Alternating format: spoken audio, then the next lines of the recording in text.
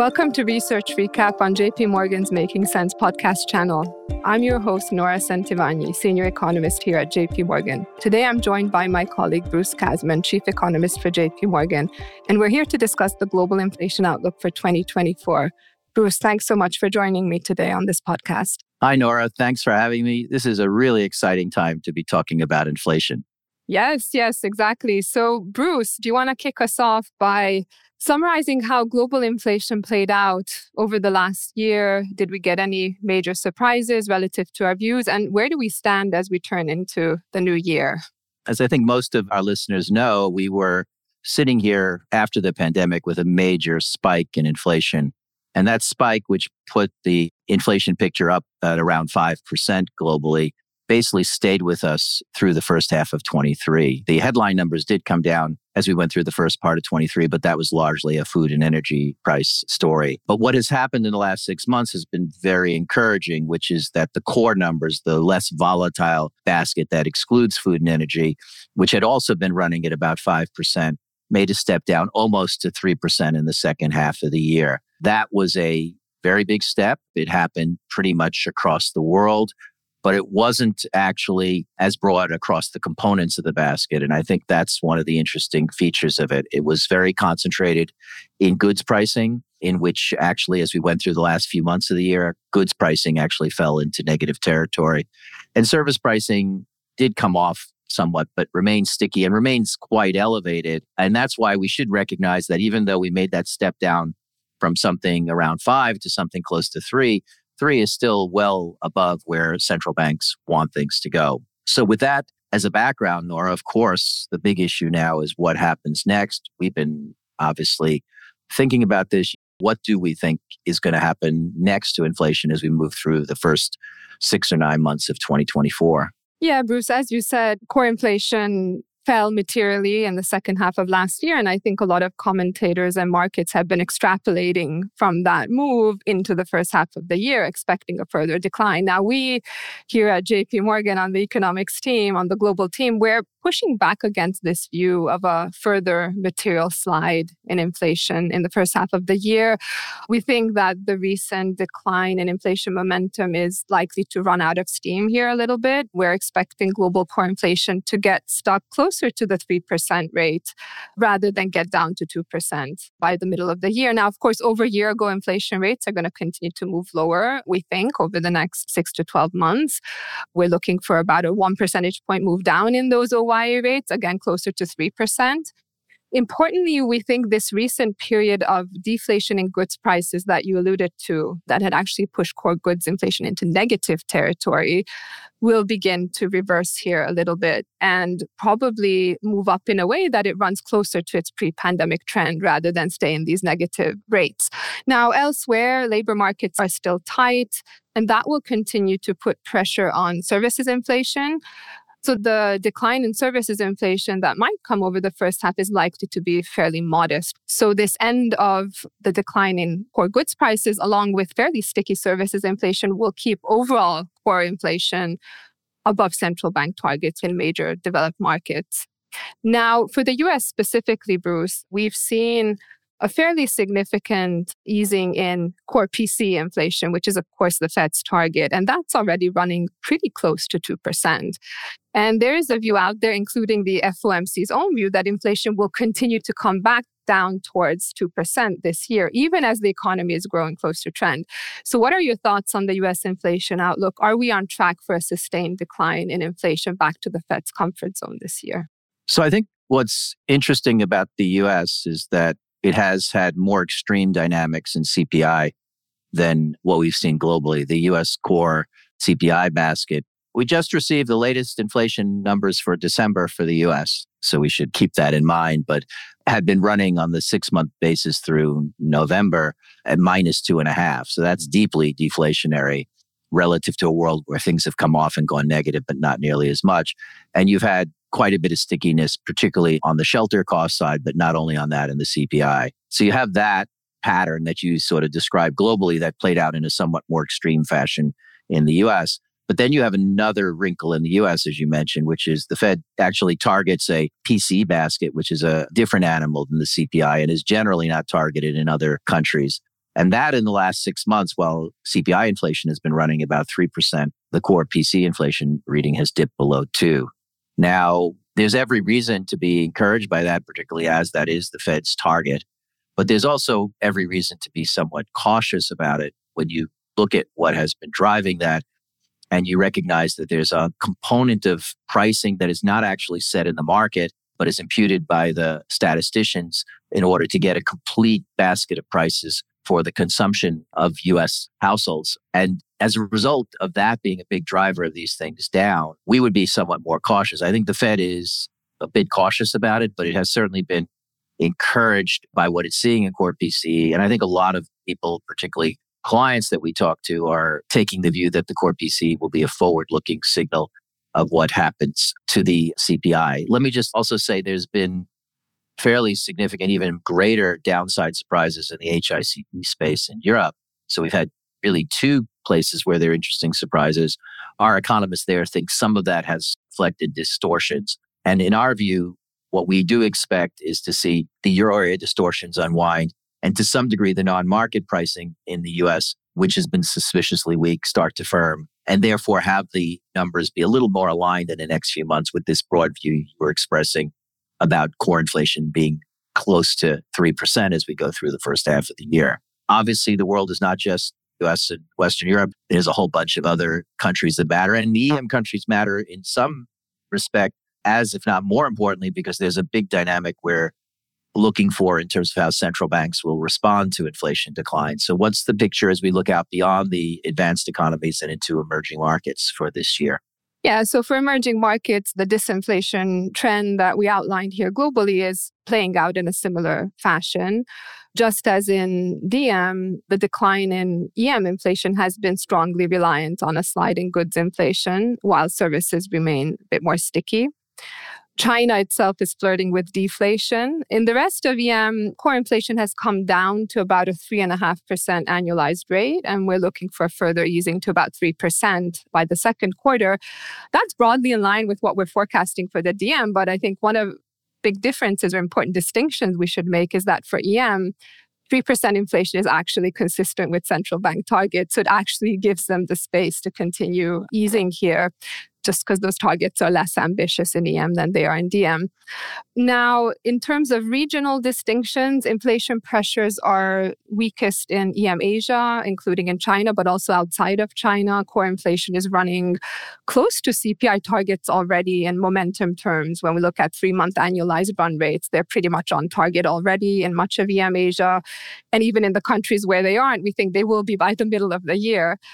Now, in the rest of EM, places like LATAM, Central Eastern Europe, we're still running a bit above central bank target midpoints in the likes of Poland, Hungary, Mexico, Colombia. So there are quite a few countries where we still haven't made that complete disinflation all the way back to targets.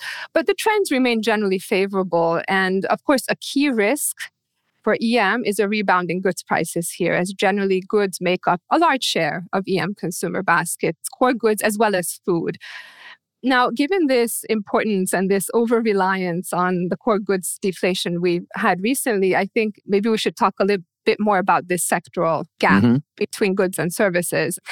Now, with goods inflation having come off to very low levels, core goods inflation and overall headline inflation as well has come off a lot. Shouldn't we expect that to feed through into lower services inflation as well? Why wouldn't services follow the path of goods inflation lower?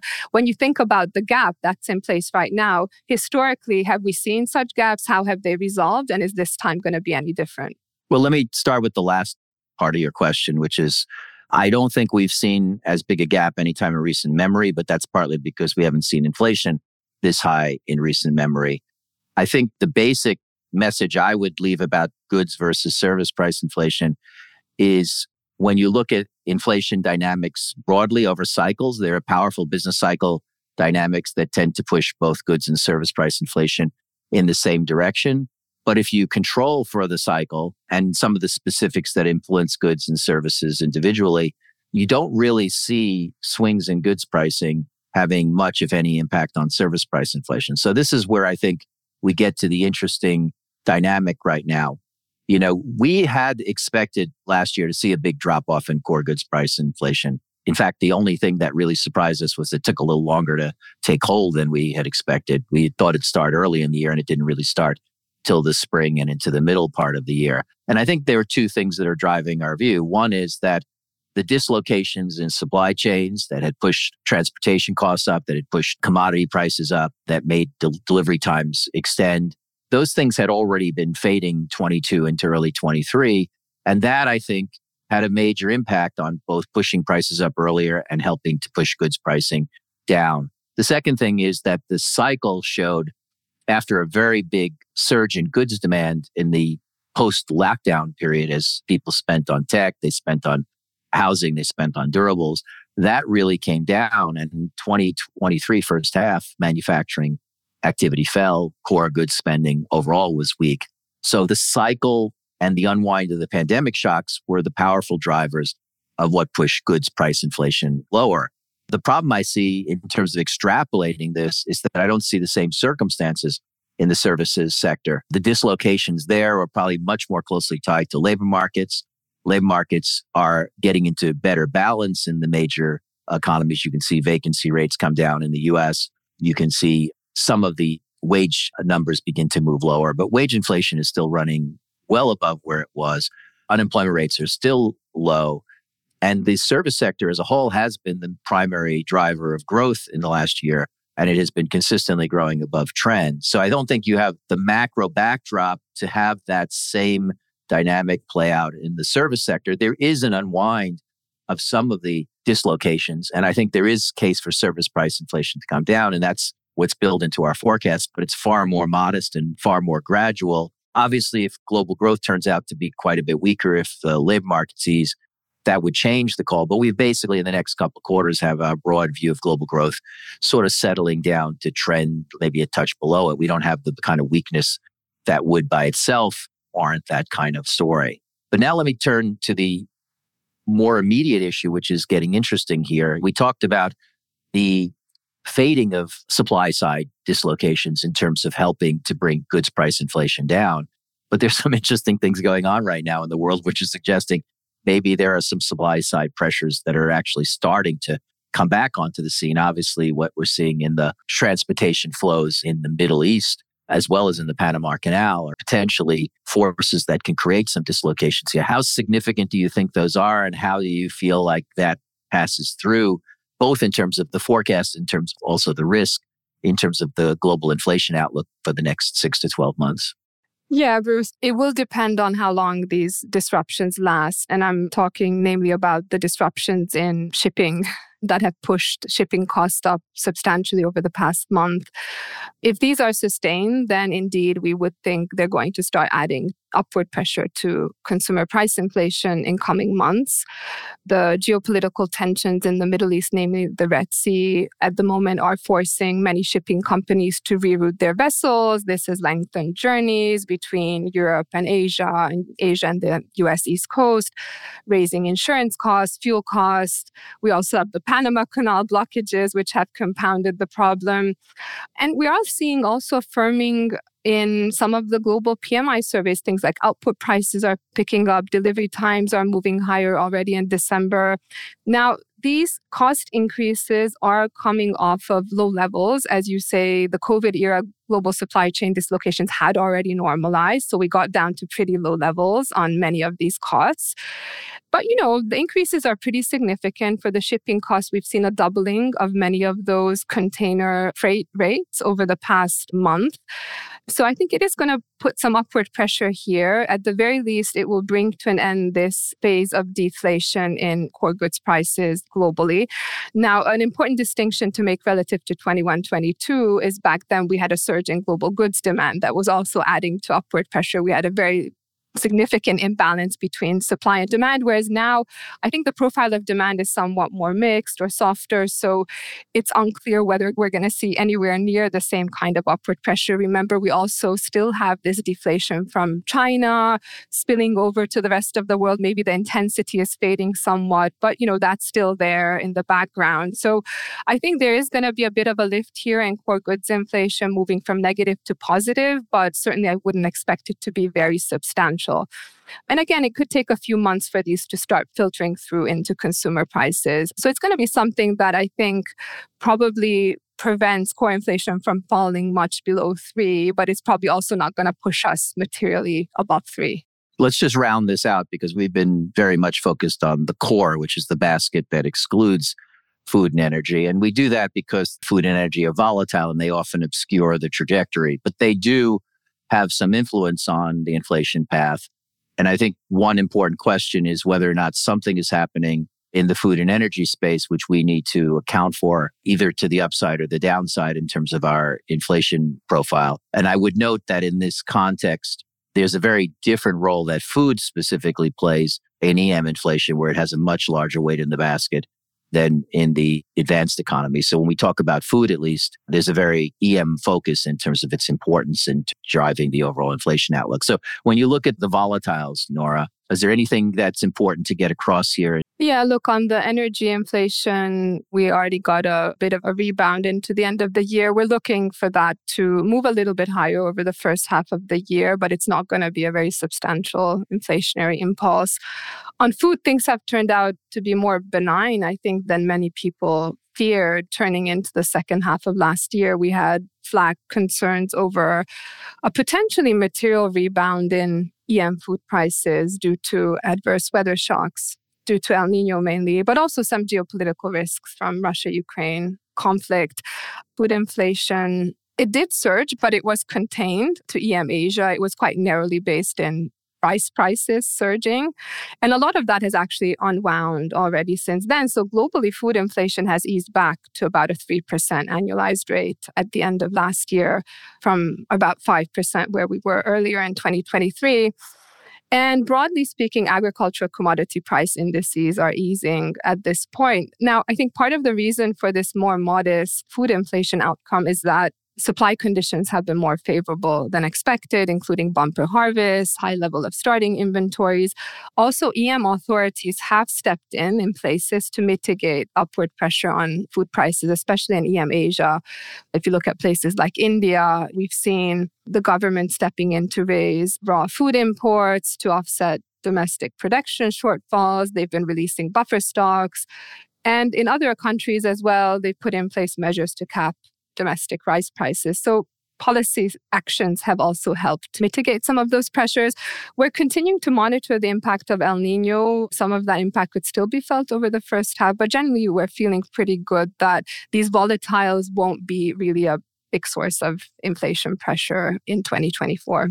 As we wrap up, I just want to emphasize a few things that we didn't get a chance to touch on. One is, as we're looking at sticky inflation around 3, as we're debating what happens next, we don't want to lose sight of the fact that we've made fairly impressive performance progress here in terms of getting inflation off of very high levels. There's been a big positive step here.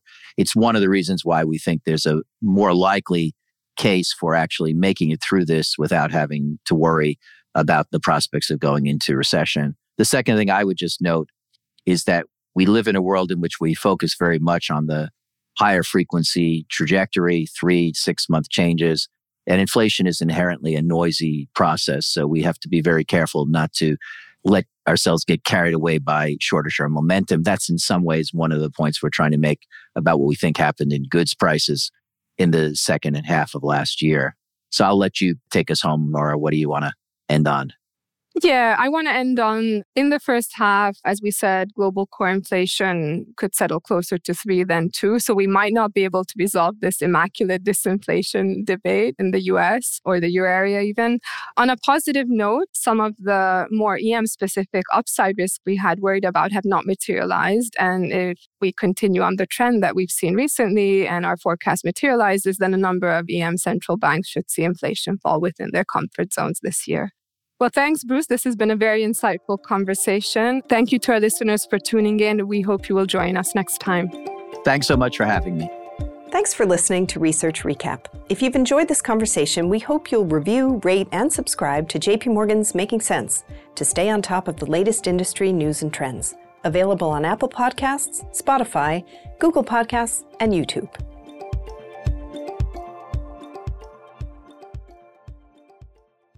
This communication is provided for information purposes only. Please read JP Morgan research reports related to its contents for more information, including important disclosures. Copyright 2024 JP Morgan Chase & Company. All rights reserved.